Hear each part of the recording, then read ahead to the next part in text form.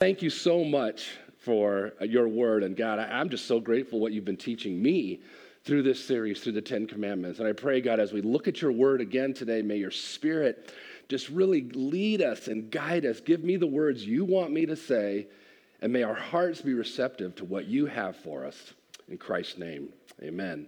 Well, I'm going to have Robin come up, and what we want to do is we want to, if you weren't here last week, and here's what I want to say also about this. This is summertime, and when I'm up here, I notice every week, I go home, we're such a small church, I go home and go, who wasn't there? Da, da, da, da, da. Not because I'm keeping track, because, I missed them. They weren't here, you know?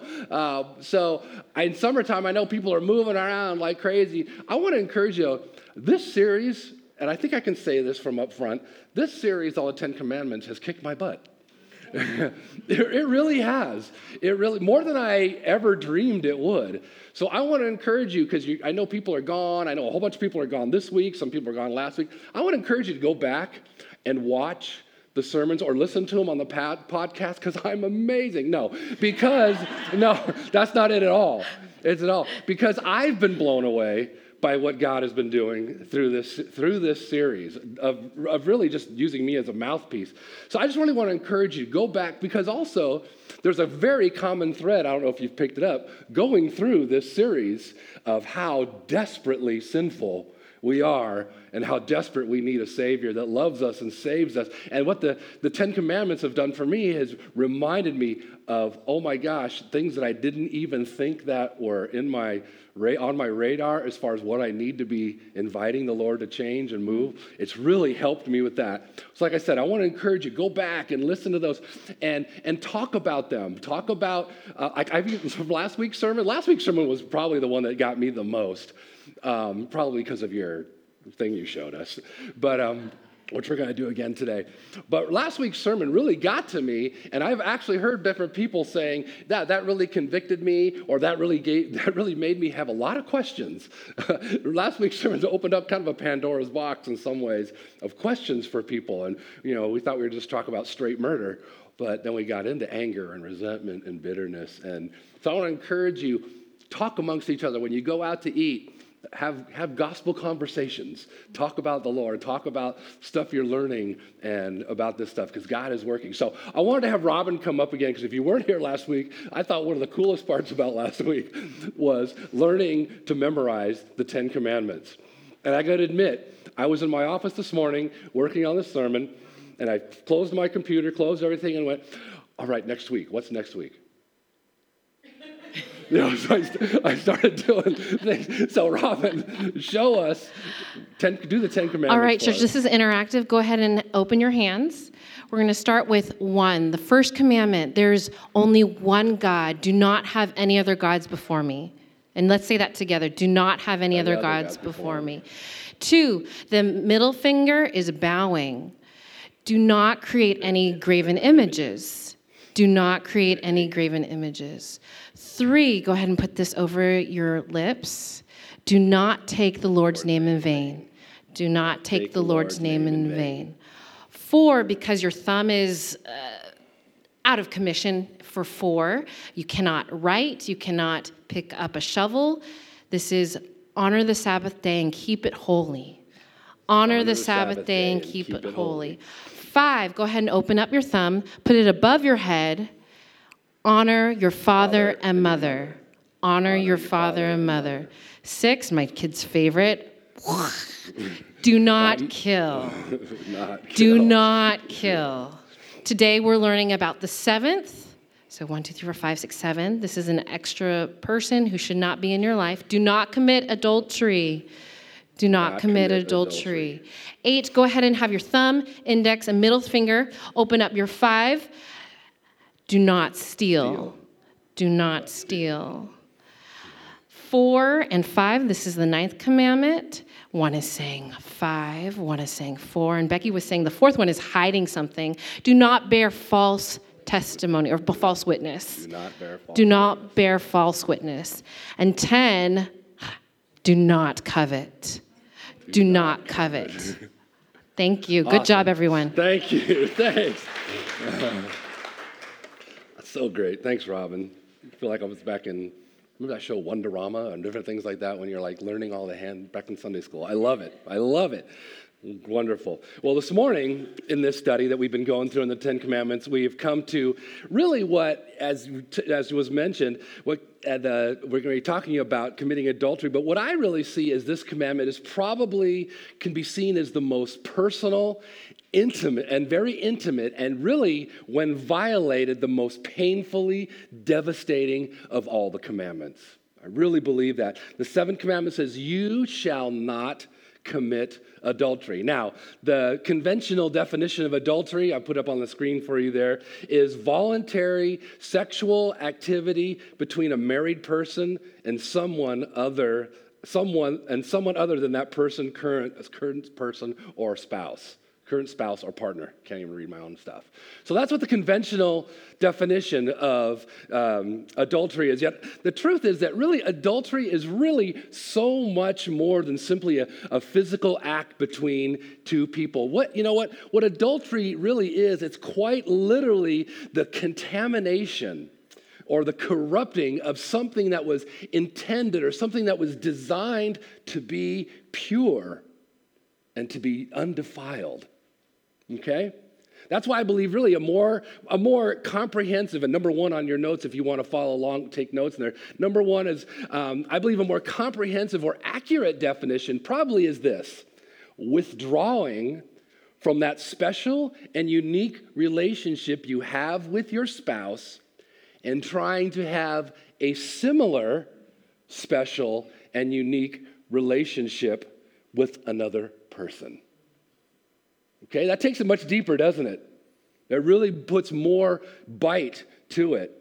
We're going to drill deeper down into this definition as we go. Now, although the numbers are hard to come by, most polls and different statistics report that although 90% of Americans believe that adultery is morally wrong, more than one third of men and around 1/4 of women admit to having at least one extramarital sexual act.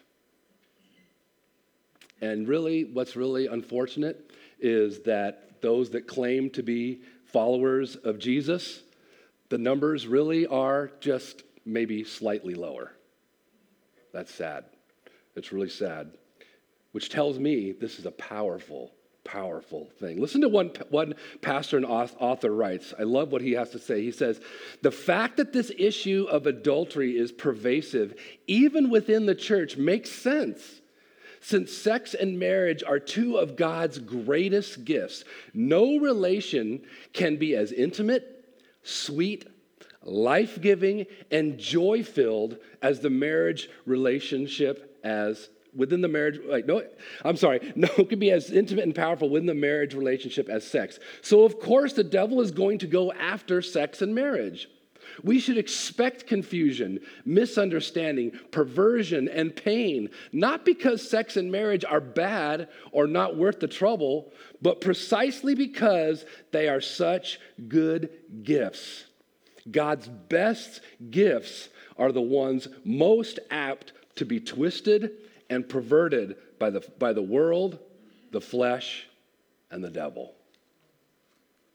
This is a tough battle. This is a huge thing, and it impacts all of us. That's why it's so important that we understand not only the reason for this commandment, but also the implications of the seventh commandment to not commit adultery. Because number two on your notes, the truth is, adultery is an indication of what's going on at the very core of a person. It's an indication of what's going on at the very core of the person, and the reality that every one of us here needs to be aware of the fact and of the ways that we can be made vulnerable to succumb to adultery. We need to be aware of these things. We need to understand the power that is in the sexual world that we live in and our sexual lives we have. And remember that sex is a gift from God, a powerful gift. I love why that guy said, and why wouldn't the enemy go after that? Why wouldn't the enemy go after marriage and sex? Because it's so powerful. So let's look at why this commandment not to commit adultery is so important. Okay, couple reasons. First reason is number 3 on your notes. First reason is that it's a betrayal and rejection of God's instructions which have been provided for our good. It's a betrayal and a rejection of God's instructions which have been provided for our good. Look what Jesus had to say about the marriage relationship as he quotes the narrative from the creation narrative. He says, "But from the beginning of creation, God made them male and female. Therefore, a man shall leave his father and mother, hold fast to his wife, and the two shall become one flesh, so they are no longer two, but one flesh."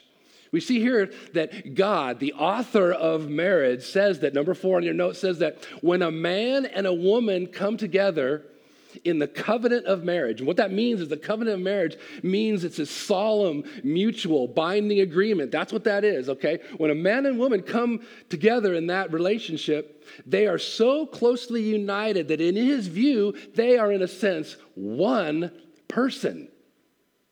One person. 1 Corinthians chapter 7, verse 4 tells us that even our bodies no longer belong solely to us, but to our spouse as well. It says, I can't claim that, no, my body's mine, your body is yours. No, they belong to each other now. I remember when I was considering getting tattoos, not too long, a while back, my wife, her first reaction to that was, your body is mine. I got them, but she said, because she allowed it. We're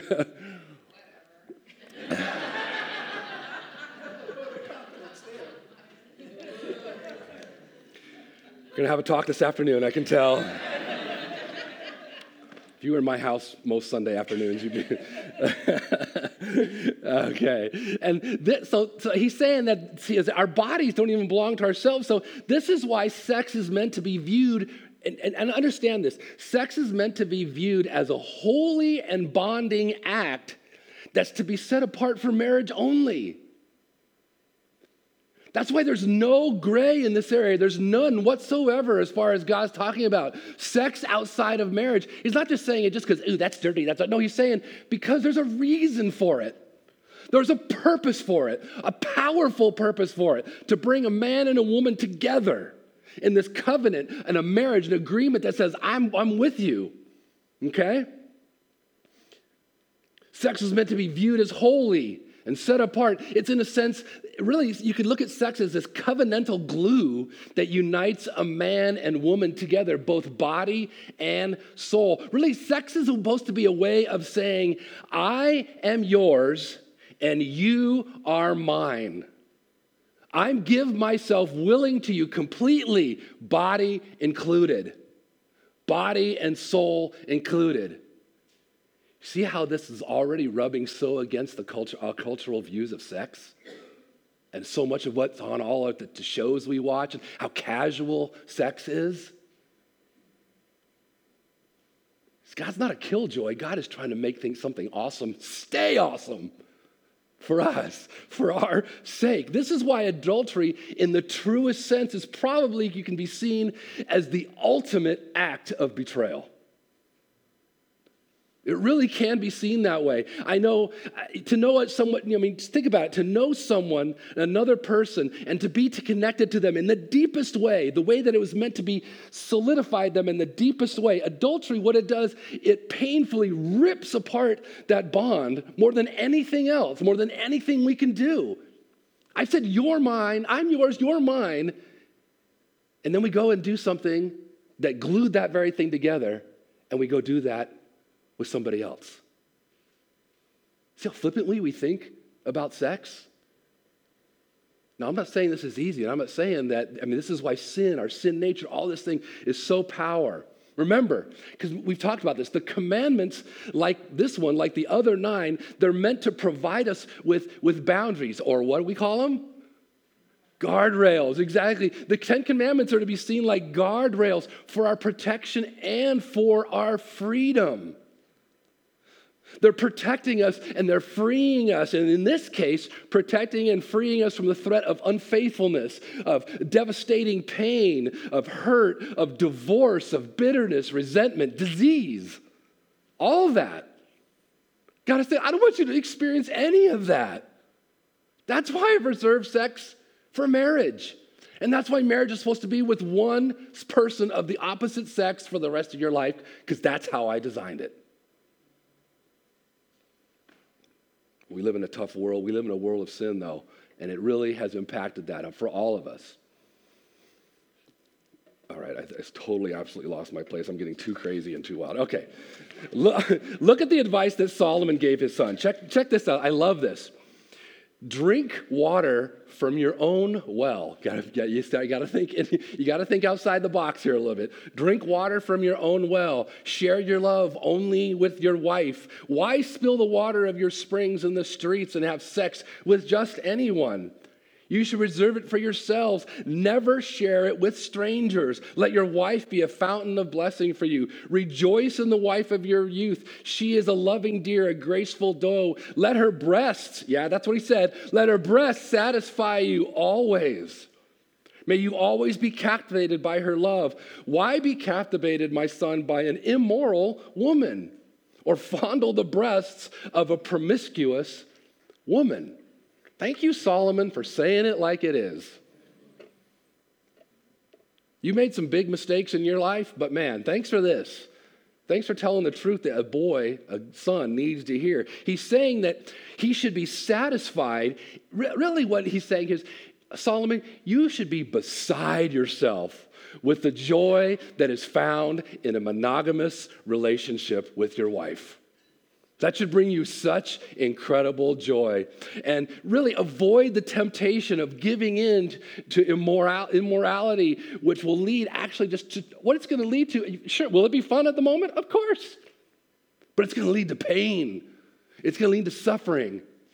It's going to lead to here's my guardrail, Thelma and Louise.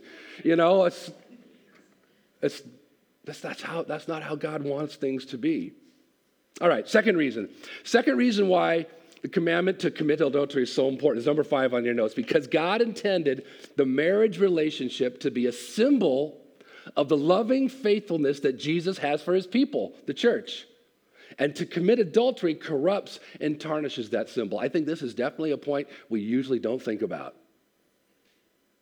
We don't think about the fact that what marriage is supposed to represent, what the symbol that it is. It's almost to be like this neon blinking sign to the world of what God's relationship to us is to be like.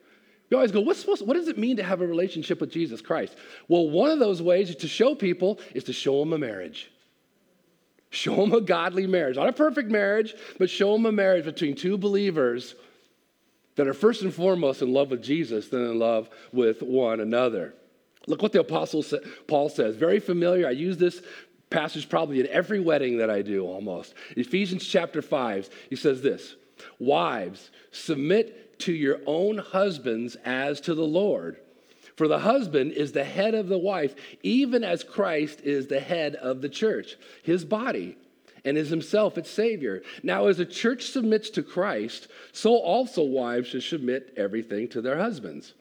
Husbands, love your wives as Christ loves the church and gave himself up for her, that he might sanctify her, having cleansed her by the washing of water with the word, so that he might present the church to himself in splendor, without spot or wrinkle or any such thing, that she might be holy and without blemish. Therefore, a man shall leave his father and mother, hold fast to his wife, and the two shall become one flesh. This mystery is profound, and I'm saying that it refers to Christ and the church. So we're seeing from this passage is that a wife's submission to her husband is meant to resemble how the church, how his people are to submit to Christ. You see, a godly wife is motivated to submit to her husband because he's always going to be perfect. No. A godly wife, a wife that is seeking Jesus, is going to be motivated to submit to her husband, not out of fear or compulsion, but out of love and devotion to Jesus. That's what's going to motivate her to be devoted to her husband, to submit to her husband. We can go down a whole long trail of what submit to that. Well, we'll see in a second here. Because how the husband loves his wife, on the other hand, is to resemble Jesus' sacrificial love for his bride, for us, which he gave everything for. Really, a husband's love for his wife should be sacrificial. It should be nourishing. It should be cherishing. It should be protective. I'm going to do everything I can to guard you. I'm going to do everything I can to make sure you feel loved, that you feel protected, that you feel cared for, that if anything, you don't have to worry. I got you. I love you. I'm going to take care of you. I'm not going to run out on you. I'm here for you. That's what a husband's love is to be for his wife. Number 6 on your notes. So when a husband and a wife strive to function according to God's purposes, his good purposes in a marriage relationship, not only do they experience the comfort, safety, and joy that comes with a marriage relationship, they model for everyone, including themselves, the picture of the life of the relationship God intended for Christ and the church. That's great motivation to work on having a healthy marriage. Because a lot of times we say, oh, God, we want to be a witness to my neighbor. I want us to have our neighbors, or my friends, or my relatives to even see Jesus in me.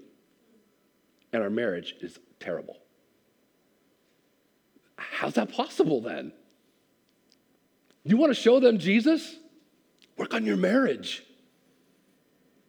Do everything you can to have a good marriage. So because adultery is such a betrayal, not only to the other person, but to God's instructions for how to have a relationship should function, obviously it's going to corrupt and it's going to tarnish this symbol that was intended to show everybody what the relationship between Christ and the church.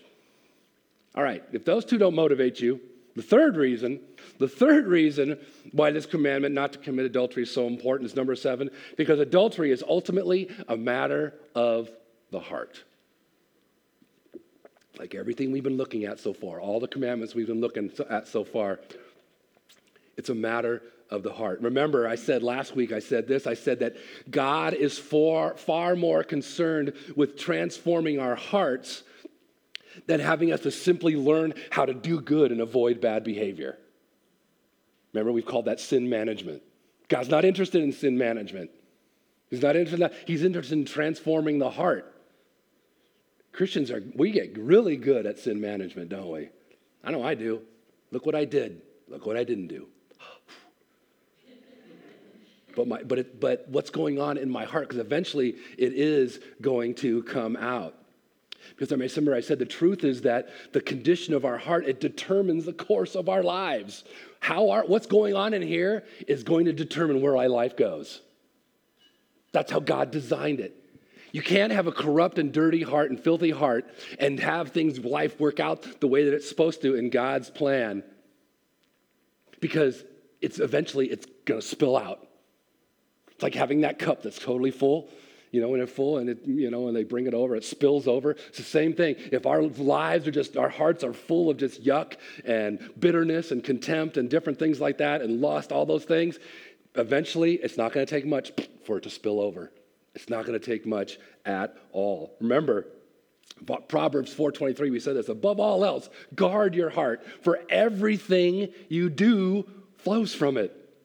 Everything you do flows from it. Remember, in this whole series, we've been looking at the fact that with his coming, remember, Jesus broadens, or Jesus really expands the meaning of the 10 Commandments. Remember, last week we saw that the whole idea was murder. He said, you've heard it said, don't murder. He said, you've heard that, but guess what? If you're angry, or you're resentful, or you call someone names and really mean it, you're a murderer. He's like, oh. He does the same thing with this one because he knows it's ultimately about our heart. Look what he says about this issue in Matthew chapter 5. He says, you have heard it said, you shall not commit adultery, But I say to you that everyone who looks at a woman, and I would say, and a man, with lustful intent has already committed adultery with them in their heart. Heart. Remember? See where he's going here? Heart. See? Because we always say, once again, this is one of those commandments, like last week I said, murder. Most of us go, whew, I know I've never killed anybody. Same thing this one. A lot of us will go, whew, I know I've never committed adultery. I'm clean, right? I'm out of this one, right? Jesus says, It's about our heart. Look, number 8 on your notes. He talks about looking with lustful intent. Lustful intent, it can be defined as intentionally or willfully dwelling on inappropriate, sexually arousing thoughts and desires in order to obtain a feeling of pleasure or excitement. It took me a long time with a lot of different things to come up with that one. I wish I could have shortened it. But really, I believe this captures the essence of what lustful intent is. Intentionally or willfully allowing is inappropriate. Whatever would be inappropriate, whatever should not be done with that person. Okay? These sexually arousing or these desires or just getting this buzz, this sexual buzz, whatever it is to get that feeling. That's what lustful intent is. Proverbs 9:17 says, I love this, stolen water is sweet, and bread eaten in secret is pleasant. Is it so true that so often the very things that are forbidden, the very things that will bring us, that are kind of tantalizing or titillating, those kind of things we think about, so often it's the very things that we know we shouldn't do, and we're drawn to them. Right? Like, I know I shouldn't have watched, I shouldn't say those shows, you might watch them. But, I know I shouldn't watch that because it kind of triggers certain things in me. But you know what? I like it. I wouldn't really admit, but it takes me to a place that doesn't bother me. Actually, I kind of enjoy it. That's the kind of stuff he's talking about. The heart that he's talking about here, when he says it goes to the heart, it refers really to our most inner being. What Jesus is saying is there's more to adultery than simply an act of engaging in sex outside of marriage. He's saying that ultimately this issue is a heart issue, and it begins with what we allow our minds to dwell on.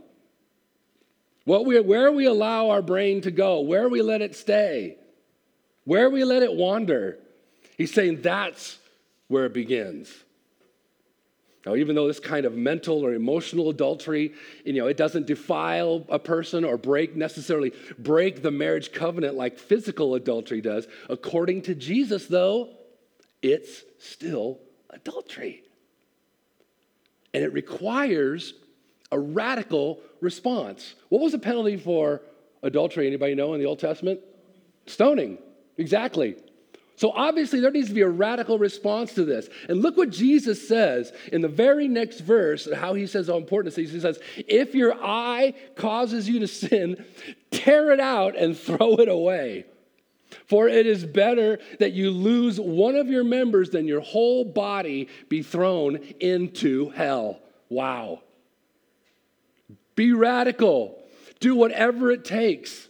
He's saying since it's a betrayal of all that God has meant for the marriage relationship, Jesus tells us be willing to take radical action because our hearts, our very lives are at stake here. Be ready to do. Don't become guilt, like, oh, look what I did, look what I looked at. No. Be ready to take radical action, whatever that might look like. Accountability, whatever it may look like. Do it. So how do we keep this commandment? How do we then, as we're all sitting there going, scarlet letter, we're all looking, thinking that. How do we deal with then this important thing? Better yet, how do we deal with our propensity towards an adulterous heart? Well, I'm just going to give 2 ways, I think. Simple. 2 ways, okay? First one, number 9 on your notes. By pursuing intimacy with God through his word our number 1 priority. Now, I know that sounds churchy, but it is by far The best guard for obeying any of God's commandments, especially when it comes to sexual purity. Okay? Pursuing intimacy with God through his word. The truth is that no one is immune to an adulterous heart. Nobody. I don't care who you are. Look what the Apostle Paul wrote in 1 Corinthians 10. He says, let anyone who thinks that he stands take heed, lest he fall. Don't be thinking you got this. Don't be thinking that at all. He goes on to say, no temptation has overtaken you that is not common to man. God is faithful, and he will not allow you to be tempted beyond your ability. But with the temptation, he will provide a way of escape, and here it is, that you may be able to endure it. So enduring, we endure not because we go, oh, don't.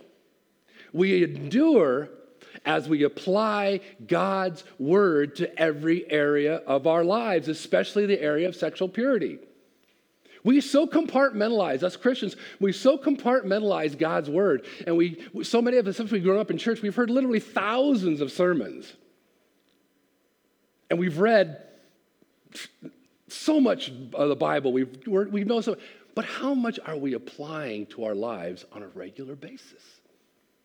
This is why you've been hearing my big trumpet for family and us being more involved in each one another's lives. That is how we learn to apply the word of God in each other's lives, by talking to each other, by sitting with each other. That's one of the favorite things I do as a pastor, is meeting with guys mostly throughout the week and just talking about life.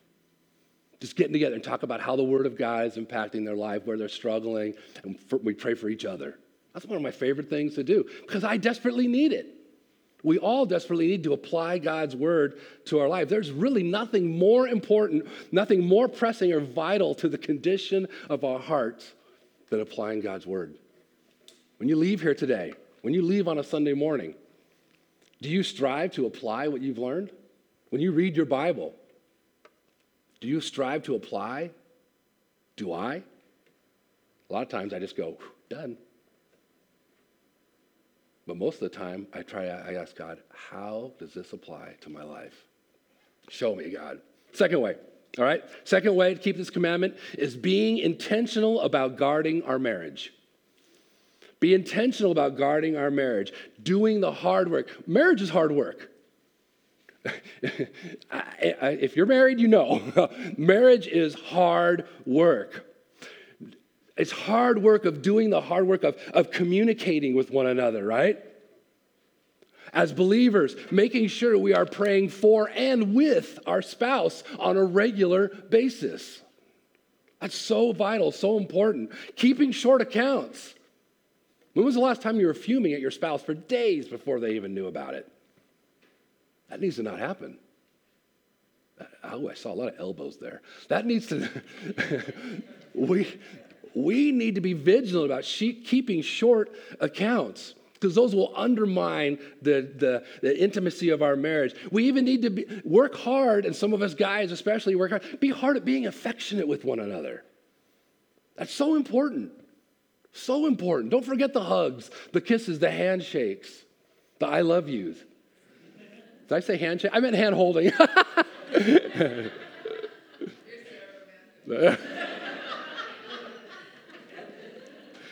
Yeah, we're going to have a talk. Yeah.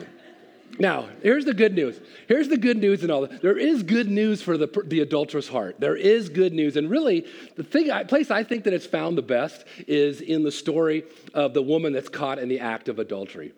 Remember that? She's caught in the act of adultery. It really ticks me off that the man got off scot-free on this one. But she's caught in the midst of adultery. The religious leaders grab her and they say, let's take him to Jesus. Maybe we'll catch him in something now. We'll catch him because we know that the penalty for this is stoning, to be killed. And we'll see what this compassionate Jesus has to say about this. And hopefully he'll do something and we'll say, yeah, you broke the law there. So they bring him, remember? And then Jesus has that wonderful line in there where he says, they all come to him, they ask him, they're waiting, probably going, what do you got? And he says, all right, no problem. One of you, whoever has not sinned, you go ahead and you throw the first stone. You go ahead and throw the first one. If you're whoever's without sin around, any of you, if you're without sin, go ahead. I take your leave. Go ahead and what does it say? That one by one, from the elder to the younger, started walking away. Till pretty soon, who was left? Just Jesus and the woman. Remember Jesus and the woman. Then we read this. He says, Jesus stood up and said to her, "Woman, where are they? Has no one condemned you?" She said, she's probably crying her eyes out. "No one, Lord." Jesus says, "Neither do I condemn you. Go, and from now on, sin no more." See the last thing on your notes there. You see the primary objective of Christ's coming wasn't to condemn, but to save. That's why Jesus came. His objective was to save. Remember the familiar words, John 3:16 and 17? For God so loved the world. These are Jesus' words. For God so loved the world that he gave his only son, that whoever believes in him should not perish, but have eternal life. For God did not send his son in the world to condemn the world, but in order that the world might be saved through him. You see, Jesus came. He bore our sin in order to provide us a way to be forgiven, in order to be saved from the power of sin and our rebellious and our adulterous hearts. As followers of Jesus, we no longer stand condemned. We don't stand condemned for our sin. To the adulterer, Jesus says this. He says, "Because of my work on the cross, you are forgiven. And in me is found the power to overcome your propensity towards a wandering heart." I'm not here to condemn you. I'm here to save you because I love you. All right, a couple questions. I know. First question. What are some ways that people allow the seeds of adultery to be planted? What do you think? What are some ways that people allow the seeds of adultery to be planted? The eyes, yeah. Expound on that. Yeah. Expound, okay. Yeah. You can enjoy, like a man can enjoy the looks of a beautiful woman. Not very long. Okay. Yeah. Right, yeah. To guard your heart. Once again, it goes back to that definition I gave. It's that willfulness. I'm willing to look, even to give me just a little buzz, just a little something. Yeah. So yeah, the eyes, what we look at, so much TV, movies, people walking by, all of it. Yeah. What else? I used to point out beautiful women to your dad. Why in the world did you do that? Okay. Because he enjoyed looking at them. And Let's pray.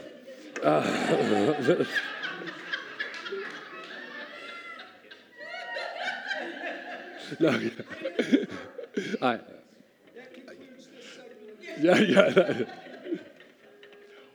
Yeah, Wayne. The secrecy, not confessing to Wow. yourself, to another believer, and to God what's going on.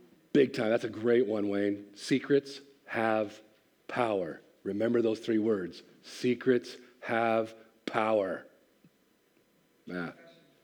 Confession has power as well. Yes. Yeah, Kath. I think just maybe harmlessly flirting with someone at work or just how we interact with people, being a little flirtatious or Yep. innocently maybe at first, Yep. but that leads to the things. Yeah, I cut out for time's sake. I cut a whole section I had on talking about that whole thing of being emotionally involved with somebody and how that can be so easy to happen, especially if the marriage has gone sour or there's difficulties, especially then. Yeah, good. What else? Anything else? Yes. I think maybe misinterpreting the delivery of general communication Sure. can be, something that you can take the wrong way Yep. or even deliver the wrong way when it wasn't meant that Big way. time. But it's Yep. the interpretation Yep. of what it is. Yeah. And that's where that keeping short accounts comes in. If you're missing, if something's going sideways in communication, it needs to be dealt with immediately. Yeah. Good. Anything else you can think of?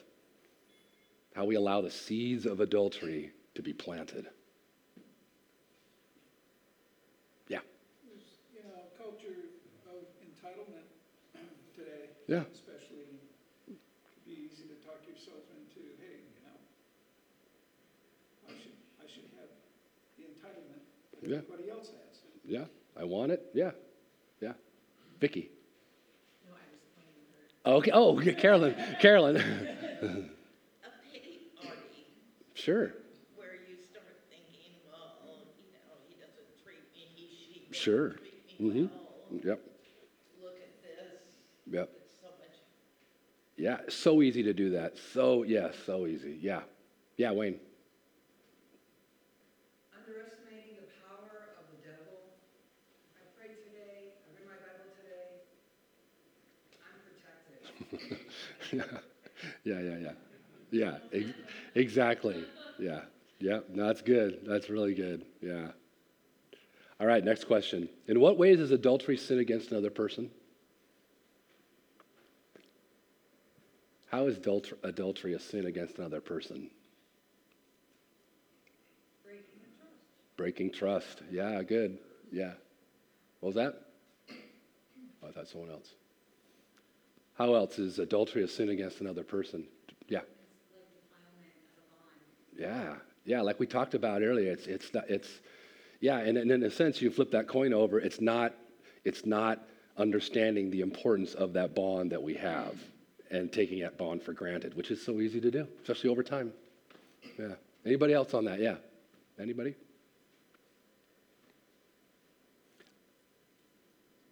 Okay. How sin?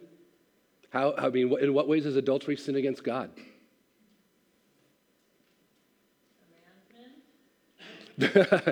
We're told not to.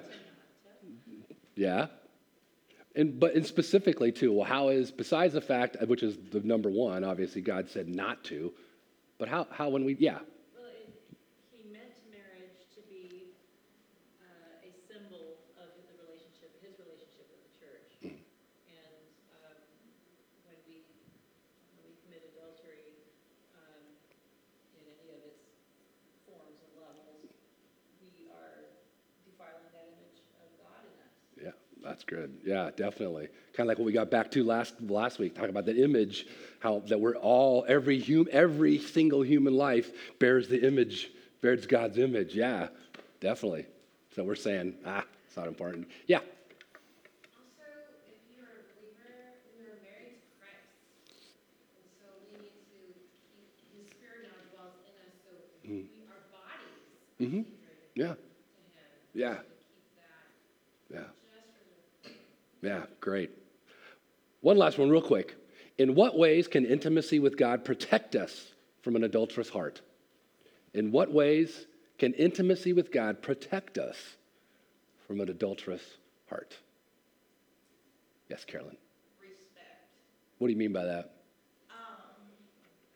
Well, God loves us the way we are, and I think when somebody's looking to have an affair, it's the excitement, all that kind of thing, but God's already told us we're to be the way we are. Yeah. Yeah, we're respecting God's view of how he sees us. Yeah, good. What else? Yeah.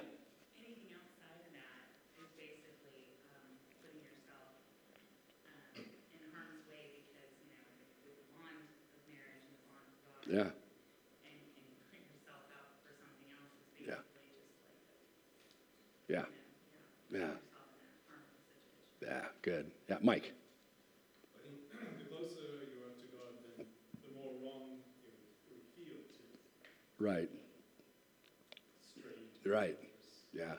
Which is such a great point, because that gets back to the whole idea that just because we're doing all the religious things doesn't mean we're intimate with God. Look at how many pastors fall. We hear about it all the time, don't we? All the time. And it's because, number one, their relationship with God was not in where it needed to be. They were holding back from it. Yeah, Nelson.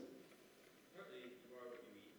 So I think you are whatever is true, whatever is honorable, whatever is just, whatever is pure, whatever is lofty, whatever is commendable. Yeah. Any excellence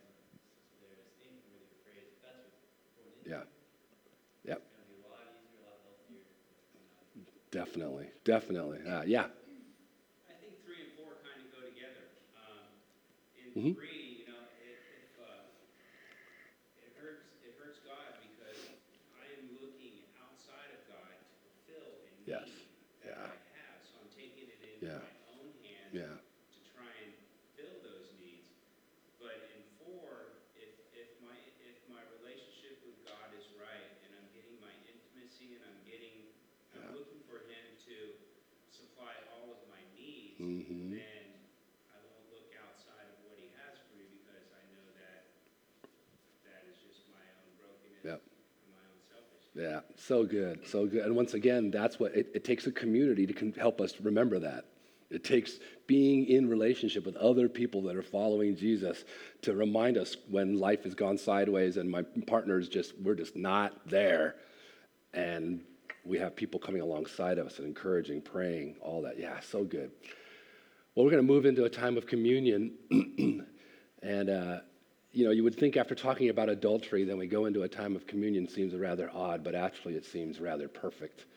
Once again, it's a great opportunity for us to remember what Jesus did for us, what He did by hanging on that cross. And when He broke the bread, said, "This represents my body, the body that was given for you, my body, my very body. That came down in the human form, and my blood that was shed."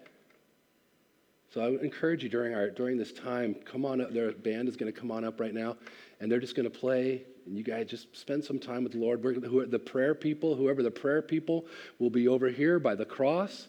This is a time to, if you would like to pray with somebody, just for encouragement, for whatever it would be, please do that. So when you come up, take the cup. You can take it back to your seat. Whatever you want to do during that song, this is your time to be with the Lord. Let me pray.